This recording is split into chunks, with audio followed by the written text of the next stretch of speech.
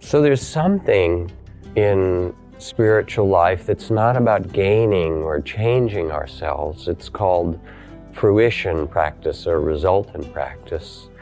It's owning with gratitude the fact that we are here and that we're beautiful and that others are and that we get to live this human incarnation. And your job then is to be fully present for your life.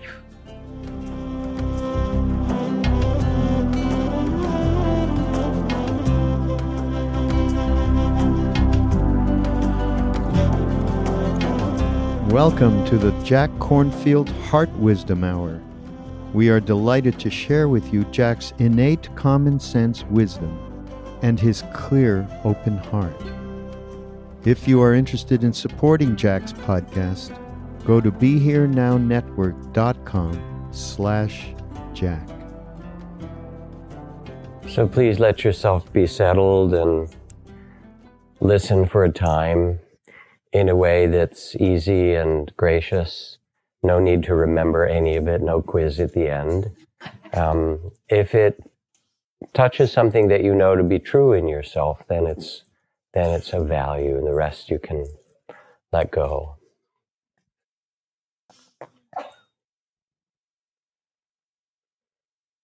So it's a beautiful autumn, almost winter night out there. Wasn't it great to have a rainstorm finally? And the land and the deer and the animals and the plants are just so happy as we are to have this moisture that we've needed for so long.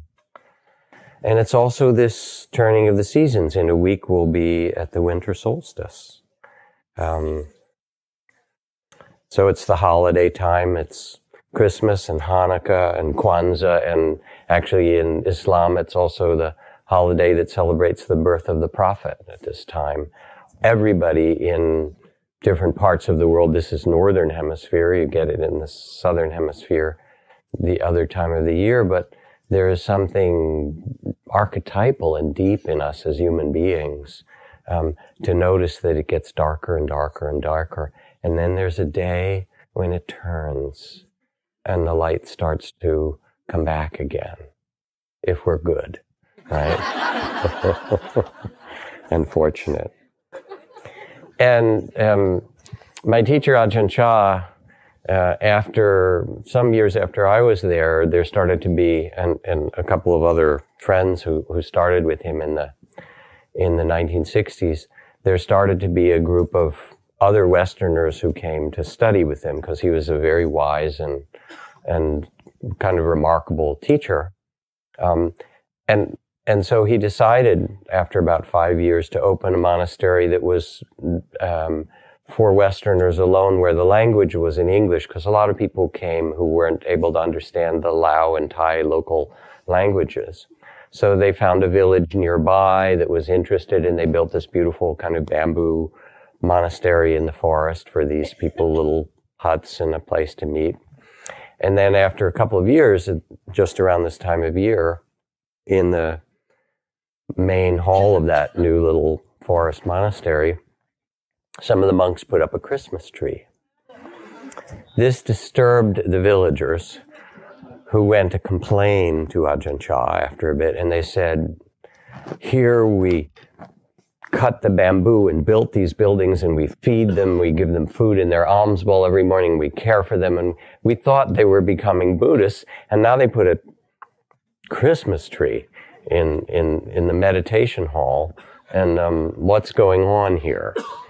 So Ajahn Chah said, we should do something about this. So he called the monks over and the villagers and had a kind of meeting the way one might.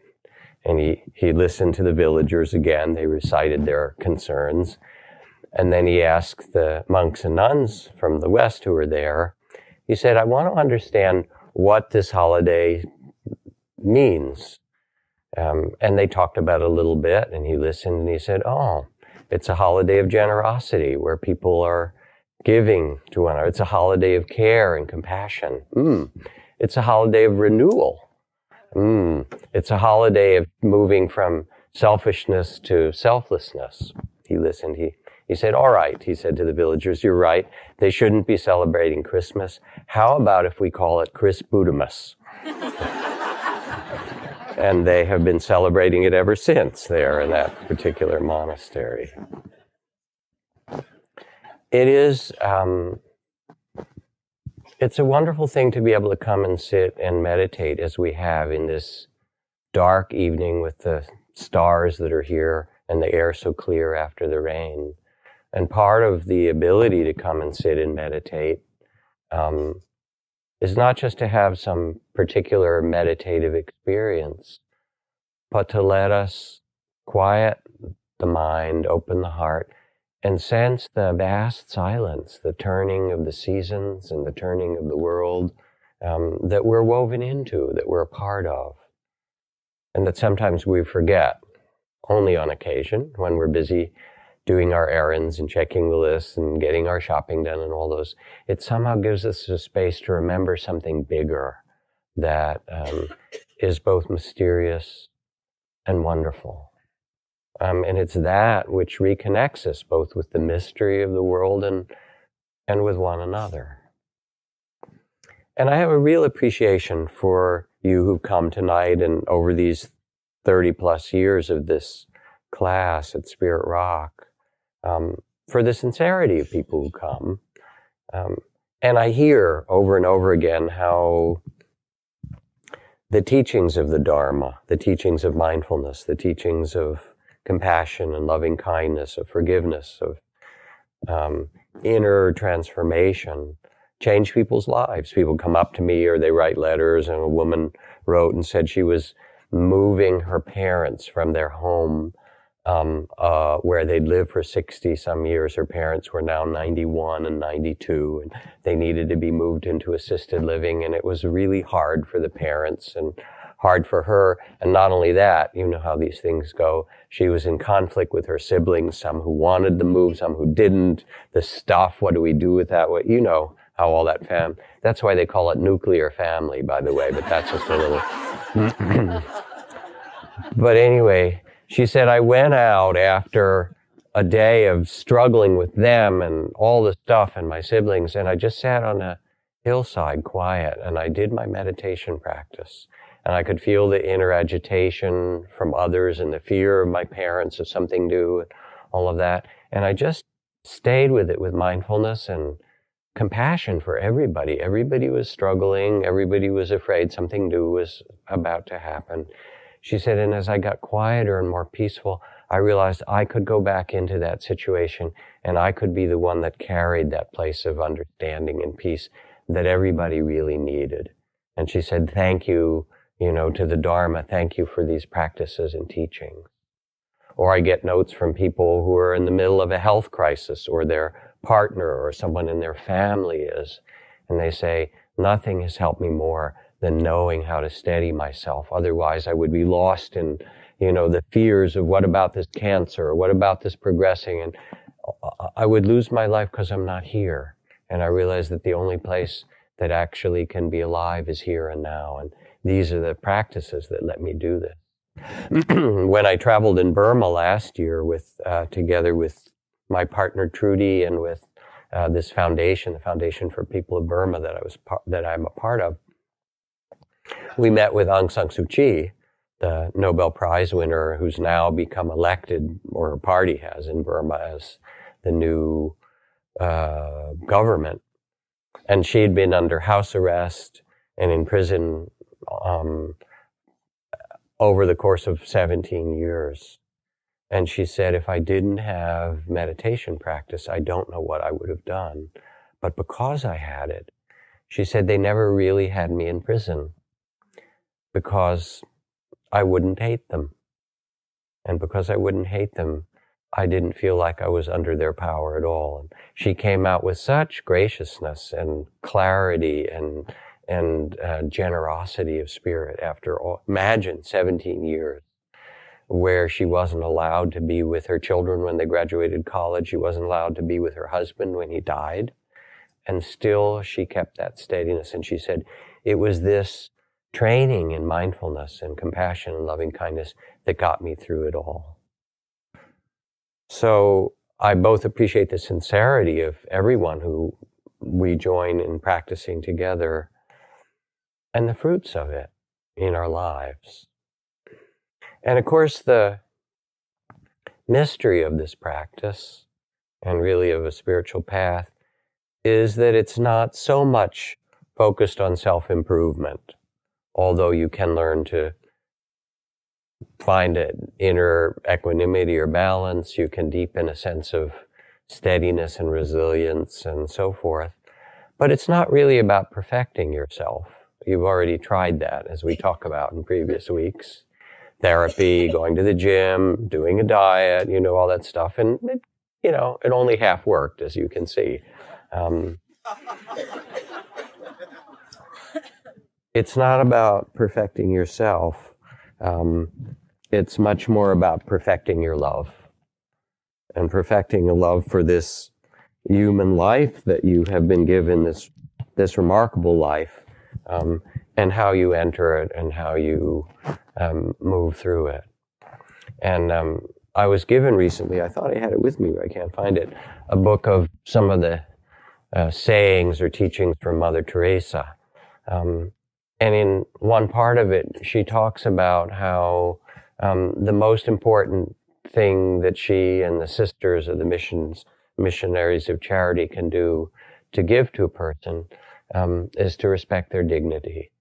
She said, whether you're a homeless person on the street who's dying and we help, or whether you're an orphan, or whether you're somebody who's come from, a very wealthy country and wants to serve and help, she said, it doesn't matter who this being is who comes.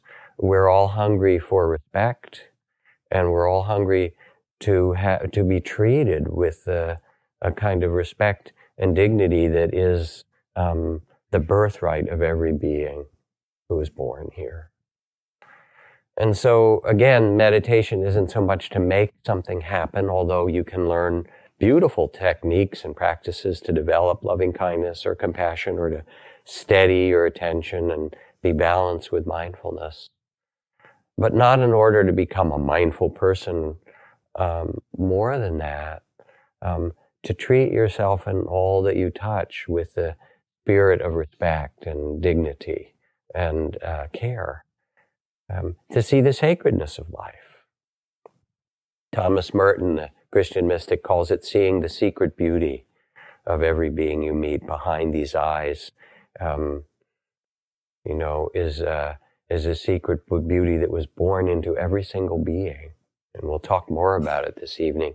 And he says, if only we could see each other that way, there'd be no more need for war or cruelty or greed. The big problem would be that we would fall down and worship each other. But we see the beauty in one another, and when we start to pay attention with mindfulness, we also can see the illusion of separateness, what's called the small sense of self, or the body of fear, what interferes with us seeing each other with the eyes of love and the eyes of understanding. In Alice Walker's writing, she has a moment where she writes, one day I was sitting there like a motherless child, which I was, and it came to me, that feeling of being a part of everything, and I knew if I cut a tree, my arm would bleed. And I laughed, and I cried, and I run all around the house. In fact, when it happens, you can't miss it. And there's some way which we all know this. We've had moments walking in the high mountains, or listening to an amazing piece of music, or making love, or being there at the birth of a child, or the mysterious moment of death, where the spirit leaves this body, or some other extraordinary times, or maybe ordinary times, crossing the Golden Gate Bridge and watching the sweep of fog come in and realizing we're in the city of St. Francis, the beloved city of St. Francis. So something in us knows that we're connected to the vastness of the world. And to meditate, more than anything, is an invitation to remember, to quiet ourselves, to touch back into this truth or this reality. beyond the busyness or the fears or the confusion that we also have, because we're humans. We have the tainted glory of humanity. Now there's a kind of there's a very simple expression that Zen Master Suzuki Roshi used to describe the paradox of spiritual practice, in which he said to his students, "You're perfect just the way you are." And everyone went, how nice, so much love and dignity and appreciation. But then the rest of the phrase goes, "You're perfect just the way you are, and there's still room for improvement," And both of those are true. Meditation and spiritual practice isn't meant to be a grim duty. It's meant to be a rediscovery of the love and the beauty, the secret beauty that's in you. One of my favorite holiday stories. This story took place, and it's part of the National Story Project, in the 1930s in Seattle, and told by this fellow's grandfather, who was the oldest of 6 brothers and a sister. The family finances were terrible during the Depression. My father's business had collapsed, jobs were non-existent. The country was suffering.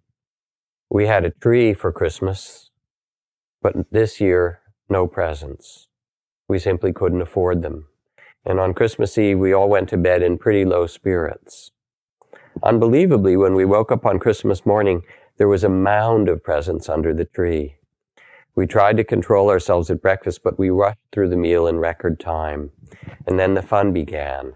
My mother went first. We surrounded her in anticipation, and she opened the package and saw she'd been given an old shawl that she'd misplaced several months earlier, now stitched together properly. My father got an old axe with a repaired handle. My sister got her old slippers. One of the boys got a newly washed pair of patched trousers. I got a hat, the same hat I thought I'd left in a restaurant back in November. Each old cast-off came as a total surprise. Before long, we were laughing so hard we could barely pull the strings on the next package. But from where had this largesse come? It was my brother Morris.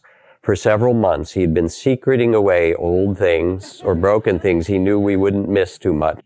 And then on Christmas Eve, after everyone else had gone to bed, he'd quietly wrapped the presents and placed them under the tree. I remember this as the finest Christmas we ever had. So there's something in spiritual life that's not about gaining or changing ourselves. It's called fruition practice or resultant practice. It's owning with gratitude the fact that we are here and that we're beautiful and that others are and that we get to live this human incarnation. And your job then is to be fully present for your life with its 10,000 joys and 10,000 sorrows. It's not to get something where you have enough. I mean, if anything, it's time to give some of that stuff away. You know that's true.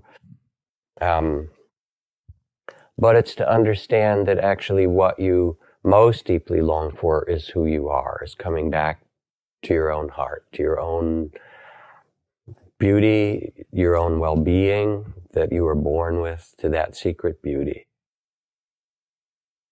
Now, that being said, you're perfect just the way you are. There's that other little phrase, and there's still room for improvement. And so the other part of the practice that we do together or that we share in different ways, mindfulness, compassion, loving kindness, forgiveness, and so forth, is watering the seeds of goodness that are there in each of us.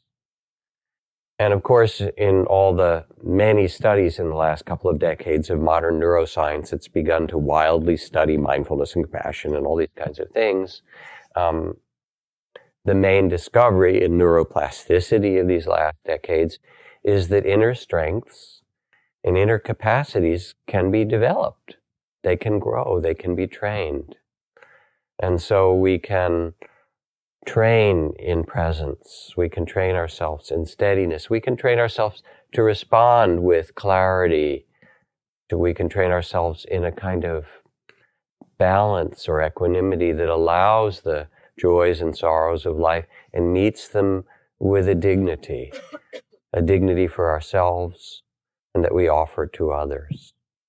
And as we begin to develop or tune into or cultivate or remember the capacities of mindfulness and presence, there grows out of it what are called the dimensions of your own Buddha nature. They start to flower. Your generosity grows deeper because it's easy for you to give things away and care for others when you feel whole in yourself. Your patience grows because there's only now anyway. I mean, where are we going? Your clarity grows. Your integrity gets deeper because, as I've said in other evenings, it's really hard to sit and meditate after a day of killing and stealing. It doesn't work very well, and you start to realize, hey, this is not actually the path that I want to be on, you know? Your dedication works more fully because you find something that really brings meaning into your life, your compassion. And the sense of trust grows. Not trust that you're not going to grow old and die and that bad things won't happen. You will grow old and you will die, as will the people around you. That's part of the turning of the seasons as much as this moment before winter solstice. But then how will you live, given this limited, mysterious human incarnation? I mean, that's part of what makes it so mysterious, is that it's not forever. Pretty wild, isn't it? And then what does that understanding, that wisdom really do to inform us? There grows with wisdom a sense of trust that you're part of something bigger. As the Ojibwe, famous Ojibwe saying goes, sometimes I go about pitying myself when all the while I'm being carried by great winds across the sky. Or the poet Pablo Neruda, who writes, you can pick all the flowers, but you can't stop the spring. There is in you a life spirit that was born and that exists in this incarnation, in this life, but it's not limited to your body. It's a spirit that's beyond that was free for Aung San Suu Kyi, even though they can put your body in prison, but no one can imprison your spirit. No one can take this from you. And so you begin to tune in as you quiet the mind and open the heart to something that's beyond the small sense of self and the body of fear. And you start maybe by just bringing the mind and body together instead of having the mind be in the past and the future and worries and plans and remembering and so forth. And it makes space to see your life, to see the small sense of self and the fears that we all have and the ideas and confusion. And also to recognize that there is a space of awareness, of loving awareness, that can acknowledge and bow to what's present, say, oh yeah, this is fear, and this is confusion, and this is longing, and this is love, and this is joy, and this is conflict. And say, this is part of the ride of being a human being. And somehow you are bigger than all of that. You are the loving awareness itself. And you enter the stream of wisdom, of that kind of inner freedom. Or to use another language of the Buddhist Four Noble Truths, you want to look at the ills of the world or of your own life, and you can see that suffering is the result of greed and hatred and ignorance.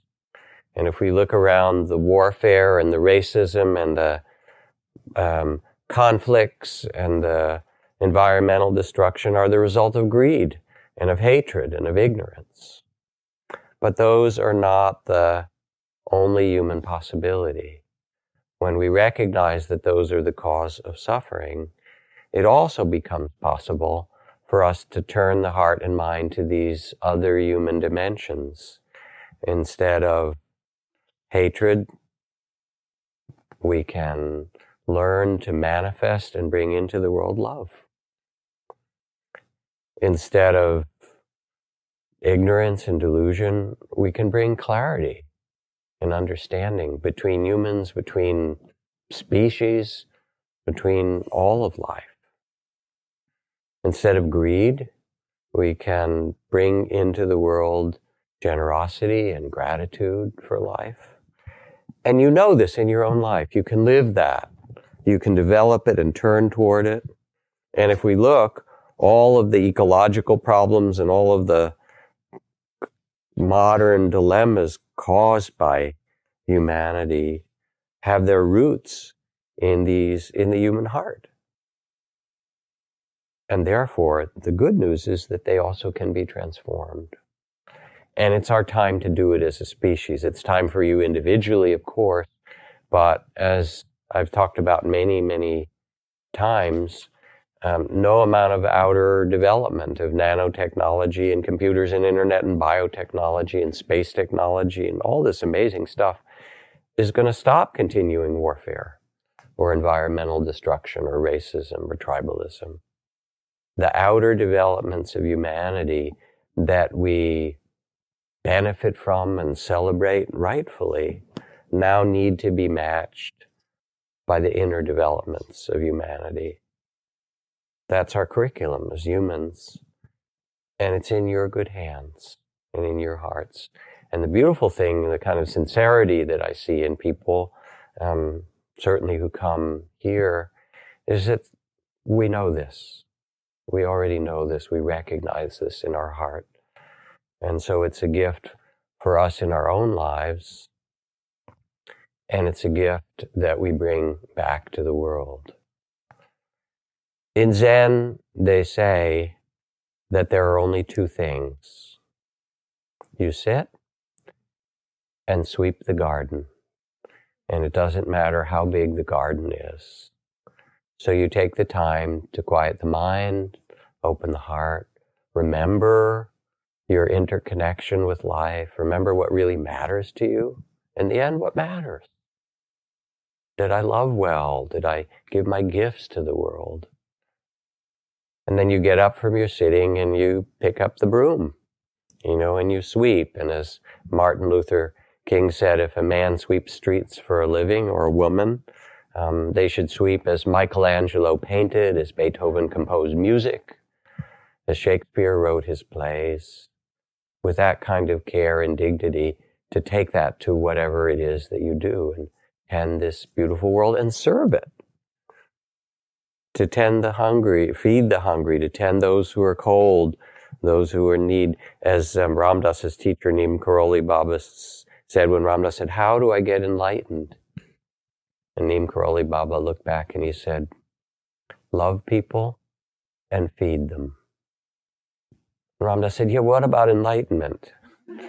And he said, "Love people and feed them."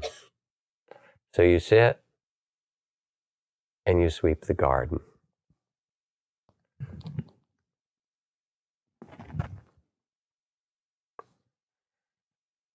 This is Puanani, a Hawaiian teacher. She writes, "One of the processes I use to help people talk to each other and build community is an exercise where people tell three stories. The first is the story of all your names. The second is the story of your community. And the third story I ask is to tell the story of your gift." One time I did this with a group in our local high school. We went around the circle and got to this young man, Kele. He told the story of his names well and the stories of his community. But when it came time to tell the story of his gift, he asked, "What, miss? What kind of gift you think I get, eh? I stay in this special ed class and I get a hard time reading and I cannot do the math. And why you make me ashamed for? Ask me that kind of question. What kind of gift you have? If I had gift, you think I'd be in this class?" Kaylee just shut down and shut up. And I felt shamed. All the time I've ever done that, I've never meant to shame anyone. 2 weeks later, I'm in the local grocery store and I see him down one of those aisles and I see his back and I'm going down there with my cart and I think, nope, I'm not going there. And I turn around as fast as I can. And then he turns around and he sees me and he throws his arms open. And he says, Auntie, I've been thinking about you, 2 weeks I've been thinking, what my gift? And I say, okay, brother, what your gift? And he says, I've been thinking, I cannot do that math stuff and I cannot read so good. But Auntie, when I go in the ocean, I can call the fish and the fishy come every time. And every time I can put food on my family's table, every time. And sometimes when I stay in the ocean and the shark, he come and he look at me and I look at him and I tell him, Uncle, I'm not going to take plenty fish. I'm just going to take 1-2 fish just for my family. All the rest I leave for you. And so the shark, he say, okay, you cool, brother. And I tell the shark, Uncle, you cool. And the shark, he go his way and I go mine. And I look at this boy, Kele, and I know what a genius he is. But in our society, the way the schools are run, he's rubbish. He's destroyed, not appreciated. So when I talk to his teacher and the principal of the school, I ask them, what would his life be like if this curriculum were gift-based? If we were able to see the gift in each of our children and taught them around their gifts? What would happen if our community was gift-based? If we really understood what the gift of each member of our community was and really began to support them in that. And so, of course, that's for him. But you sit and you sweep the garden and you bring your particular gifts. And it might be to make a garden or raise beautiful children, or fight for justice, or it might be to work in healing or medicine or build a conscious business or be an artist or a dancer. I don't know what your gift is. But when you get up from that quiet mind and open heart, what else really is your life for? What else really nourishes the heart but to be able to give, somehow to give your gift? I talked about it, maybe it was last month or sometime. I've been away on sabbatical, so not teaching here so recently. But my friend Malidoma Somé, the West African shaman and medicine man, he uses a West African metaphor. He said, everybody who's born into a human incarnation comes with a certain cargo. I like this image. And your task is to deliver your cargo. And your cargo is really your gift. And when you understand this, then it's not so much about being generous as just offering yourself to the world and receiving as well. Because I was spending time with Ram Dass recently in Hawaii, and he talked about this. He said, I went around the world teaching for a long time, and then we started the Seva Foundation, which just celebrated 20-some years of doing eye surgeries to restore sight to people who were blind in Nepal and India and Africa and various places. They just celebrated their 4 millionth eye surgery, 4 million people who are blind who can now see. He said, and that was just a wonderful thing to do with my life. But then I had this major stroke, and now I'm in a wheelchair and I can't move one arm, and I have trouble speaking, some aphasia. He said, and people have to pick me up and move me and wipe my bottom. He said, and I'll tell you, going around the world taking care of everybody and giving to all these people, that was easy compared to letting people take care of you. So there's also something about letting yourself being taken care of. And in that book of Mother Teresa's, she writes about a beggar who came up to her and said, Mother, I want to give you, and took these paisa, small coins out of the hem of his or her, shawl, and said, I want to give you this gift. And she said, I don't know whether I should take the gift or not. In my mind, she said, I thought, if I take this man's or this woman's money, that might be their food money for the next 2 days. Should I take it? And I stood there, and then I said, who am I to judge? It's so beautifully offered. She said, and I said, yes, thank you. And they said, give this to others who are hungry. She said, and when I saw the brightness in that person's eyes, that they too were able to offer something and give something, she said it was probably the best gift that I could ever receive, to allow this to happen, and the best gift that they could do.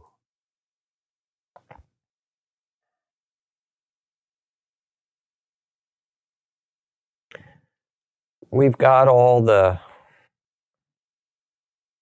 politics now telling us to be terrified.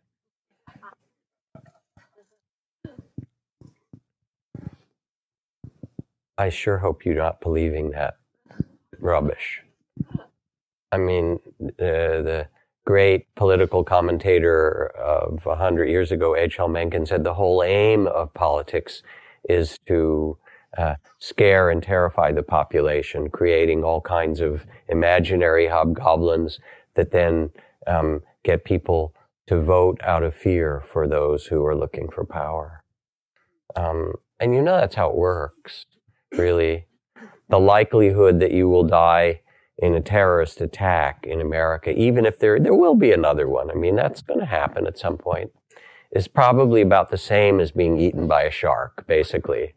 It's true, just numerically and statistically.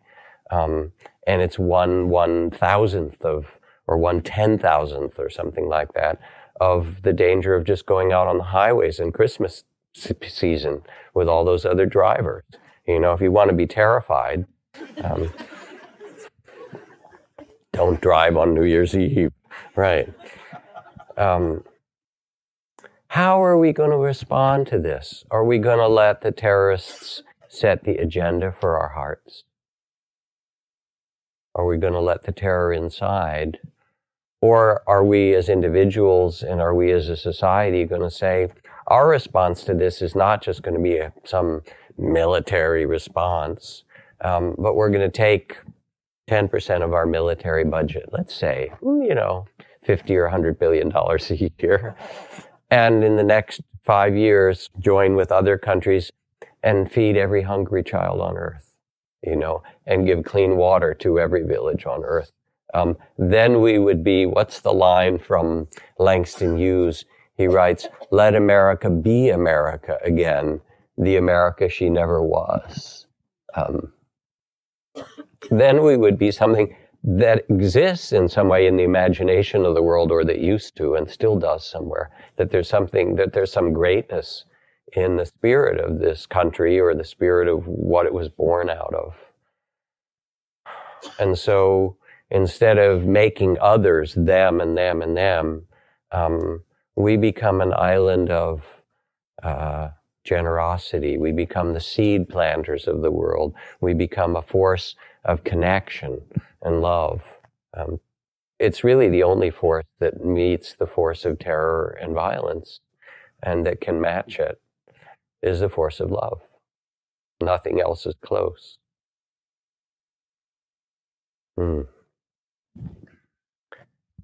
Another Christmas story for you. Again, Christmas morning, 1952. So these are old stories, but they're relatively recent in the National Story Project. A light drizzle was falling as my sister Jill and I ran out of the church, eager to get home and play with the presents Santa had left for us and our baby sister Sharon. Across the street from the church was a Pan Am gas station where the Greyhound bus stopped. It was closed for Christmas, but I noticed a family standing outside the locked door, huddled under the narrow overhang in an attempt to keep dry. I wondered why they were there, but then forgot it. Once we got home, there was barely time to enjoy our presents. We had to go off to grandparents' house for Christmas dinner, and as we drove through down the highway through town, I noticed the family was still there standing outside the closed gas station. My father was driving very slowly now. The closer he got to the turnoff for my grandparents' house, the slower the car went. Suddenly he U-turned and said, "I can't stand it." "What?" asked my mother. "It's those people back there at the Pan Am station standing in the rain, waiting for the bus. They've got children. It's Christmas." When my father pulled into the service station, I saw there were 5 of them, the parents and 3 children, 2 girls and a small boy. My father rolled down his window. "Merry Christmas," he said. "Howdy," the man replied. He was very tall and had to stoop slightly to peer into the car. Jill, Sharon, and I stared at the children, and they stared back at us. "Waiting on the bus?" my father asked. The man said they were. They were going to Birmingham, where he had a brother and prospects of a job. "Well, that bus isn't going to come along for several hours, and you're getting wet standing there. Winborne's just a couple miles up the road. They've got a shed with a cover there and some benches," my father said. "Why don't you all get in the car and I'll run you up there?" The man thought about it for a moment, beckoned to his family, and they climbed in the car. They had no luggage, only the clothes they were wearing. Once they settled in, my father looked back over his shoulders and asked the children if Santa had found them yet. 3 glum faces mutely gave his answer. "Well, I didn't think so," said my father, winking at my mother, "because when I saw Santa this morning, he told me he was having trouble finding you all, and he asked me if he could leave your toys at my house. We'll just go to get them there before I take you to the bus stop."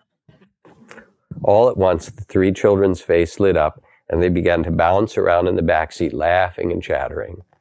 When we got out of the car at our house, the 3 children ran through the front door straight to the toys that were spread out under the tree.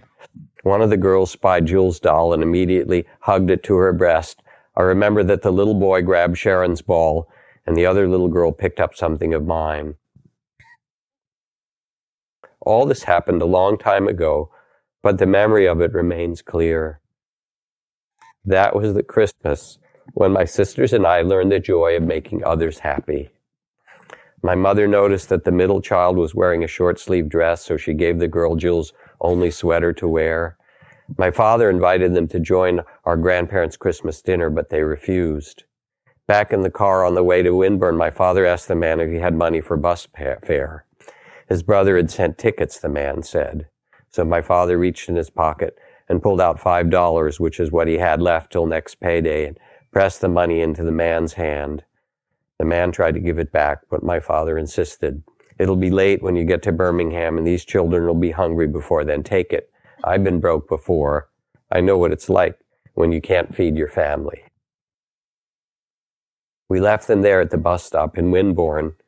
As we drove away, I watched out the window as long as I could, looking back at the little girl hugging her new doll.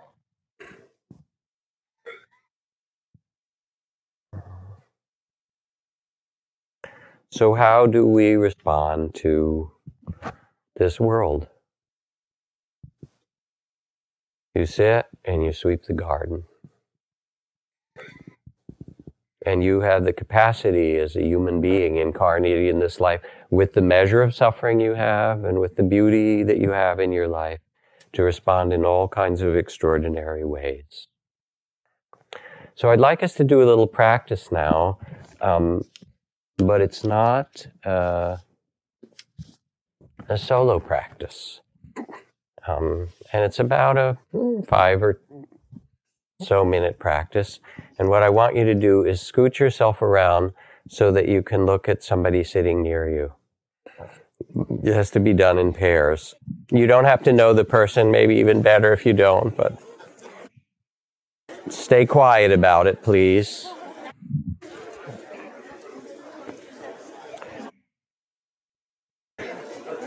And it's a little bit daunting. It needs... Okay, shh, shh, shh, shh. It's a little bit daunting, so it needs your courage, but I'm looking out here and saying, these people have sufficient courage to do this. Plus, which we're in California, what else do you do here, right? All right, so quiet now and face another person. And first, just take a few deep breaths and quiet yourself. Anybody not have a person to be as a partner, raise your hand and stand up. And look for, stand up, put your hand up. It's only one. Anybody else? There's somebody here. There's somebody in the back. You join another couple then. We'll do a couple of threes. I think this will work. All right. So take a few deep breaths and just look at this person kindly. And if you feel the urge to laugh or look away, you can note the shyness or the embarrassment with real patience and gentleness. And come back when you can to see your partner's eyes.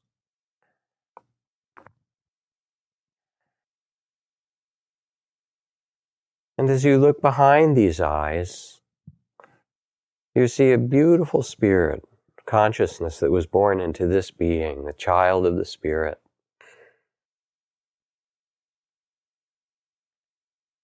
Amazing. And when you look deeply, you can see this person is just like me, incarnated in a human body, going through the mysterious journey of life.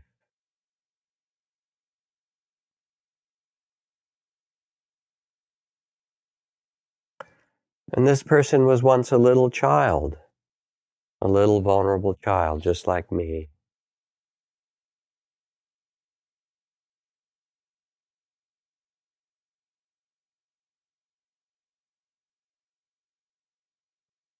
And this person has had happy times in their life, just like me.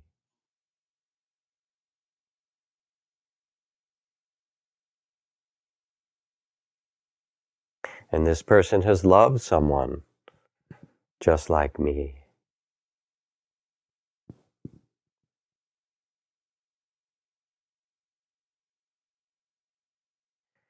And this person is creative, dynamic, just like me.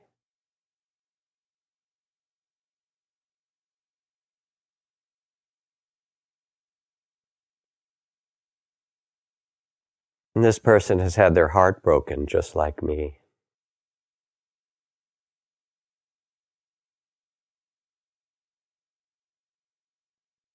And this person has their measure of sorrows, like all human beings, just like me.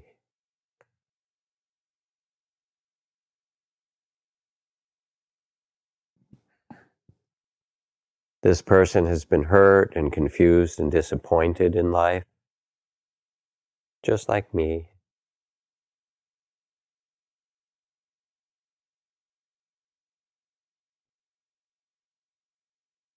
And this person has done some things they regret, just like me.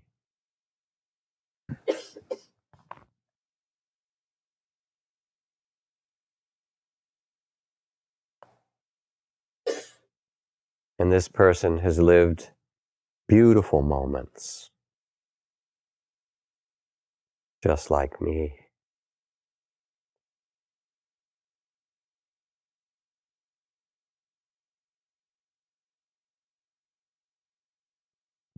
And this person wishes to be safe and well and loved, just like me.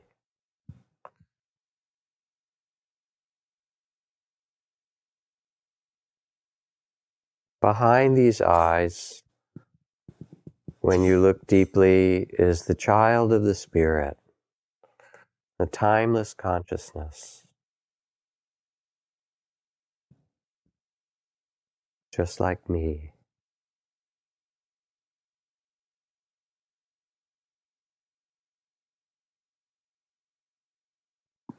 I wish you strength and support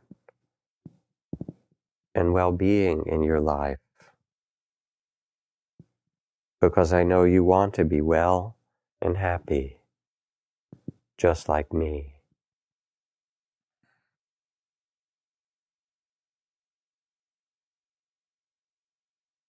And feel the blessing of seeing another being deeply, celebrating the mystery of another human life, and being seen.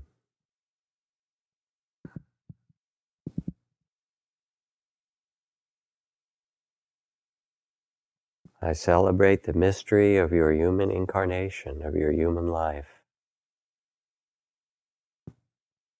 And I know you want to be well and happy, just like me.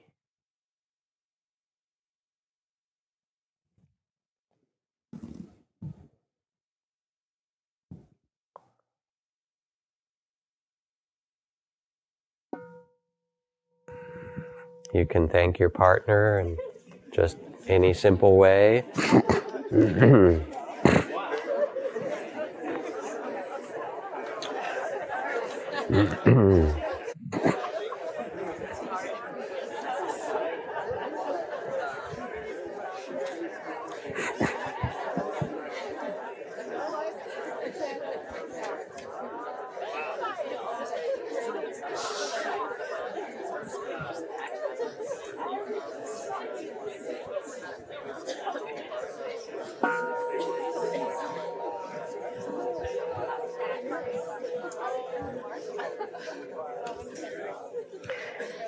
If only we could see each other that way, says Thomas Merton. If only we could see the secret beauty behind the eyes of those around us, the world would be transformed. So I'd like us to end. I know you really are dying to continue talking to that person because you've fallen in love with them or they're your new best friend or whatever. All that's cool. And you can, in about 10 minutes when we end, you can spend the rest of your life together if you like. But let's just hang for a tiny bit longer.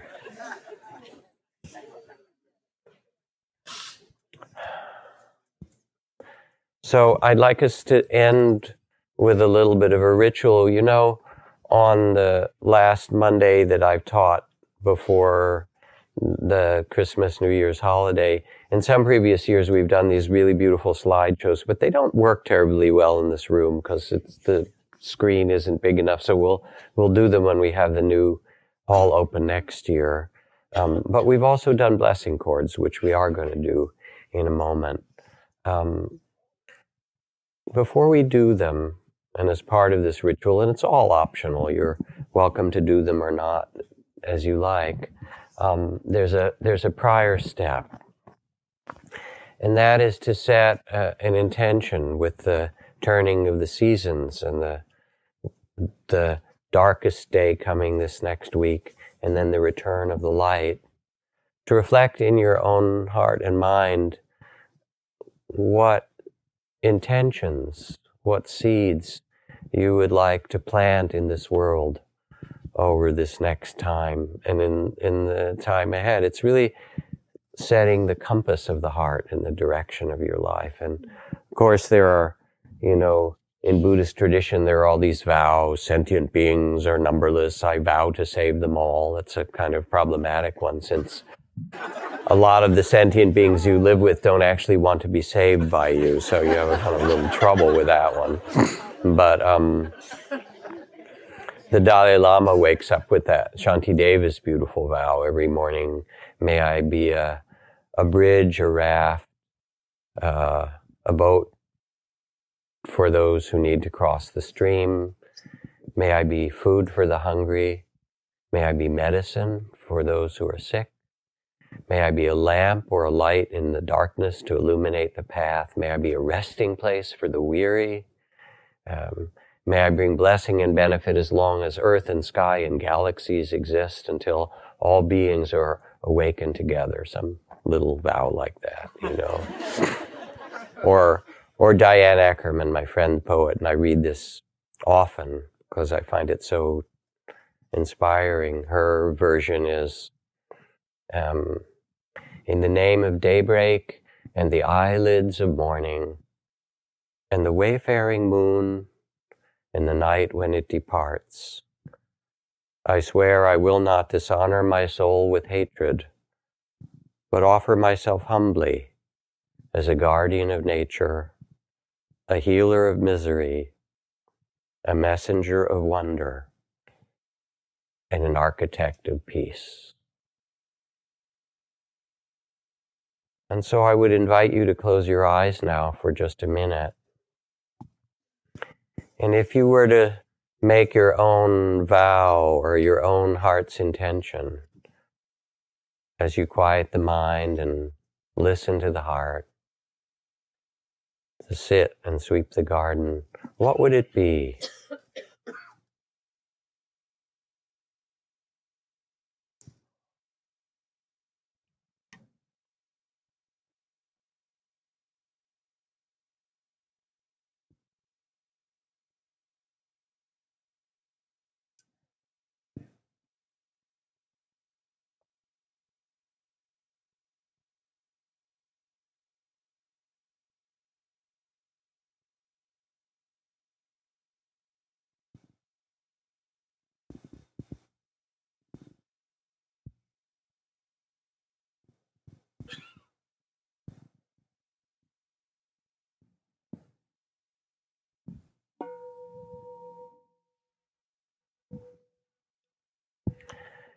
And if we had a little more time tonight, I would ask you to take the time now to write it down and actually to tell it to someone, because to speak it out loud somehow anchors it in the heart. But we're going to do something different with it this evening, which is to make what are called blessing or protection cords. And this will be part of the ritual. So I'd like a half dozen or 8 people to come up and help me and take a bunch of the cords and then scatter them in clumps around the room. And then people will get a clump and then they'll pass it on to other people who are near them. Let me take one for here for a model. Okay, and that. So go in the back and around and just give a clump to people, and then they'll pass it further to everybody around them. And while they're getting passed out, these were resting in the arms or the robes of Kuan Yin, the goddess of infinite compassion, and then the Buddha. Yeah, I think there's plenty out there, but you can take a few more. Yeah, I think we're good. While they're being passed around, let me talk about this. In the Buddhist tradition, spread all across Asia from Afghanistan through India and China into Japan, the cord, does anybody know who doesn't have now? Raise your hands. I think we're good. Oh, some in the back that direction, so some clumps go back that way. Across Asia, the thread or the cord is used as a symbol for the sacred thread that connects all life. So if you meet a Brahmin priest in India, they will wear a white thread around their body for the whole of their adult life, symbolizing that everything that they do is woven with the thread of the sacred, or sees the sacred in everything that they touch. Anybody still not have? Yeah, there's plenty of them. Here. And if you're desperate, you can take 2 or bring one to someone back to someone else. It's fine. The reason that we're using this color is, as I said when we did that lovely baby blessing that you sang so happily to Amara, is that it's considered one robe from the thread of a monk or a nun. You can just put them down, then it's fine. Thank you. Put them down wherever you are. It's good. We'll get them later. So basically, you're wearing your robe. I have this one from the Dalai Lama that's made of some kind of unbreakable material. I've literally had it on for about 8 years now, and I don't know, at first I thought it was silk, but now I think it's actually some chemical composition that doesn't. But anyway, basically the idea is that you wear one thread from the robe of a monk or a nun, which symbolizes that when you go into the marketplace, you're carrying your robe from the temple. You're basically a monk or a nun in drag, basically, And you remember that this is your true home. But to make these blessing cords or protection cords work well, we have to tie 3 knots into them. And I did this blessing cord ceremony 40 years ago together with the Lama Chogyam Trungpa Rinpoche, and somebody raised their hand and said to him, "What exactly do these protect you from?" And he said, "Why, yourself, of course," which is the main protection that human beings need. Right? So, here's how you make this blessing or protection cord. You hold it up in your 2 hands, and the first knot is considered the knot of refuge. And for those who are of the Buddhist persuasion, it's refuge in Buddha, to see the Buddha in every being that you meet, including yourself. Refuge in the Dharma, to follow the way of truthfulness, to follow the path that brings well-being and liberation to your heart and to all that you touch. And the third is the refuge in Sangha, which is to understand that you can't awaken alone, that we support one another, that we're interconnected, and that whatever moments of love or awakening or compassion that grow in you touch everyone you meet and all the ones they meet and are interconnected like waves that go out across the galaxy, that we're all in this together and we're awakening together. And if you're not of the Buddhist persuasion, which is equally fine, much rather you be a Buddha than a Buddhist, you can reflect on whatever it is that you do hold to be sacred or holy as your refuge, as your deep reminder. And holding this cord, then tie, when you're ready, one knot in the cord that is your commitment to remember this, the sacred or the holy, or to see the Buddha in every being that you meet.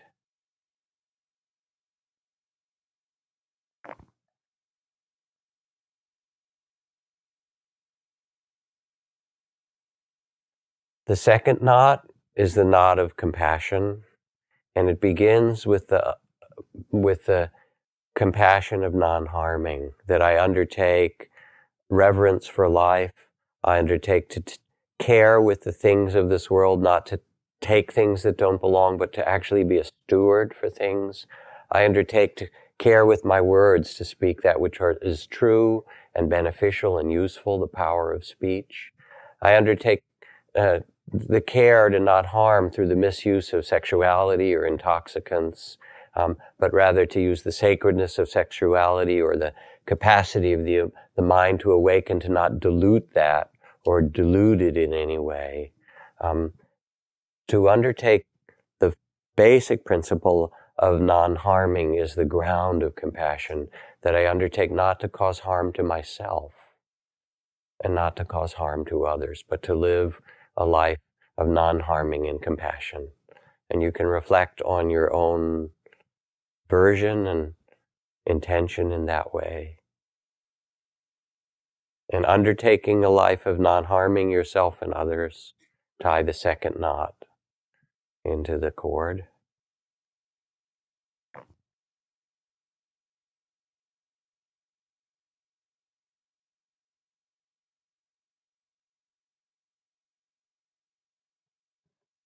And then the third knot is how you will use that intention that you just reflected on, the setting the compass of your heart, the direction.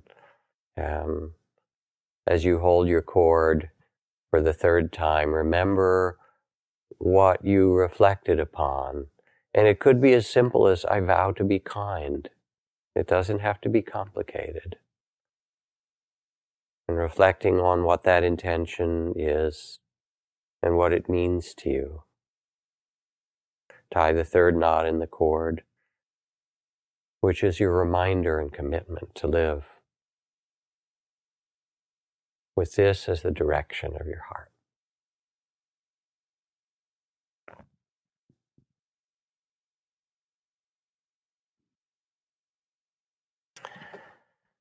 And now your blessing cord is fully activated.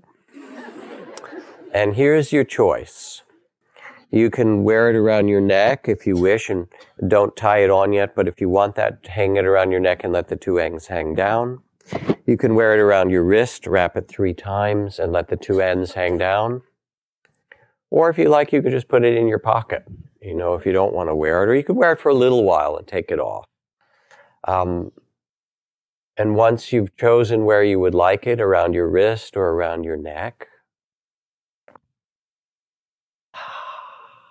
now I would ask that you turn to someone next to you, maybe the person whose eyes you looked in, or someone else, and in a silent way, tie it on, not too tight and not too loose. Remember Goldilocks here.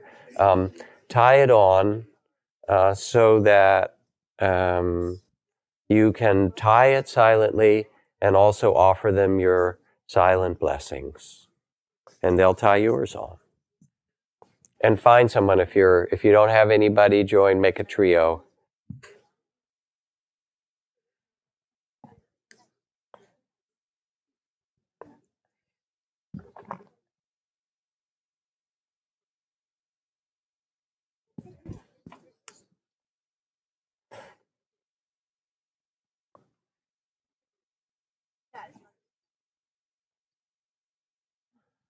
This is great. It looks like Boy Scouts and Girl Scouts out there. It's quite charming. Psst.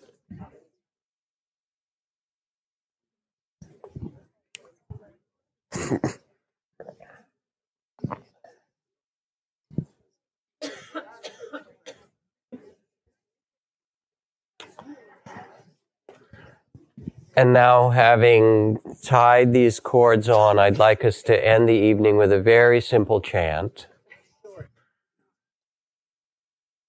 And the chant is this in Sanskrit. In India, when you meet a person, you put your hands together and the greeting is namaste, which means I honor the divine within you. And the root of the word namaste is the word namo, which means to bow to or pay respects to. And I'd like us to chant Namo 9 times and then go out into this glorious, beautiful, dark evening. But there's one little tiny more thing to say before we go. There will be people as you go out the door holding baskets for donations. The donations that are put in the basket tonight will all go to the B Street Soup Kitchen in San Rafael to feed people who are living on the streets in our community, people who are homeless or people who are hungry. And with the rains coming, it's really important to be able to feed people. So I urge you to reach into your store of gifts that you have to offer and put something decent into the basket. And think that as you do, you're really placing something, you're loving people and you're feeding them. So, all right, so here's our chant together as a way to end the evening, and I thank you for your being here. Namo 9 times.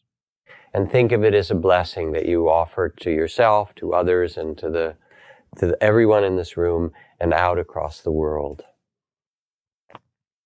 Namo.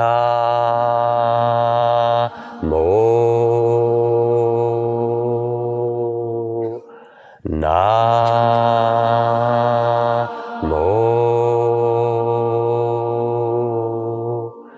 Namo. Add harmony. Namo.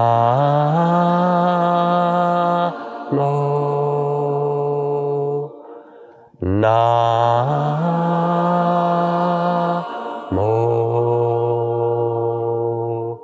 Namo. Namo.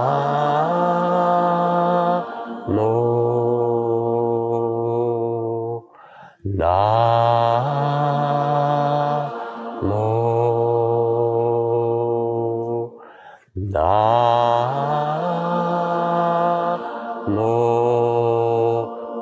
One more.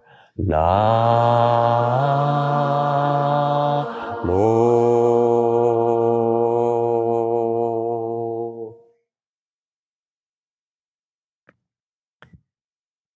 And may your holidays and the turnings of the seasons bring new light, bring great love and wisdom and understanding into your life, to all you touch and across this beautiful blue-green globe.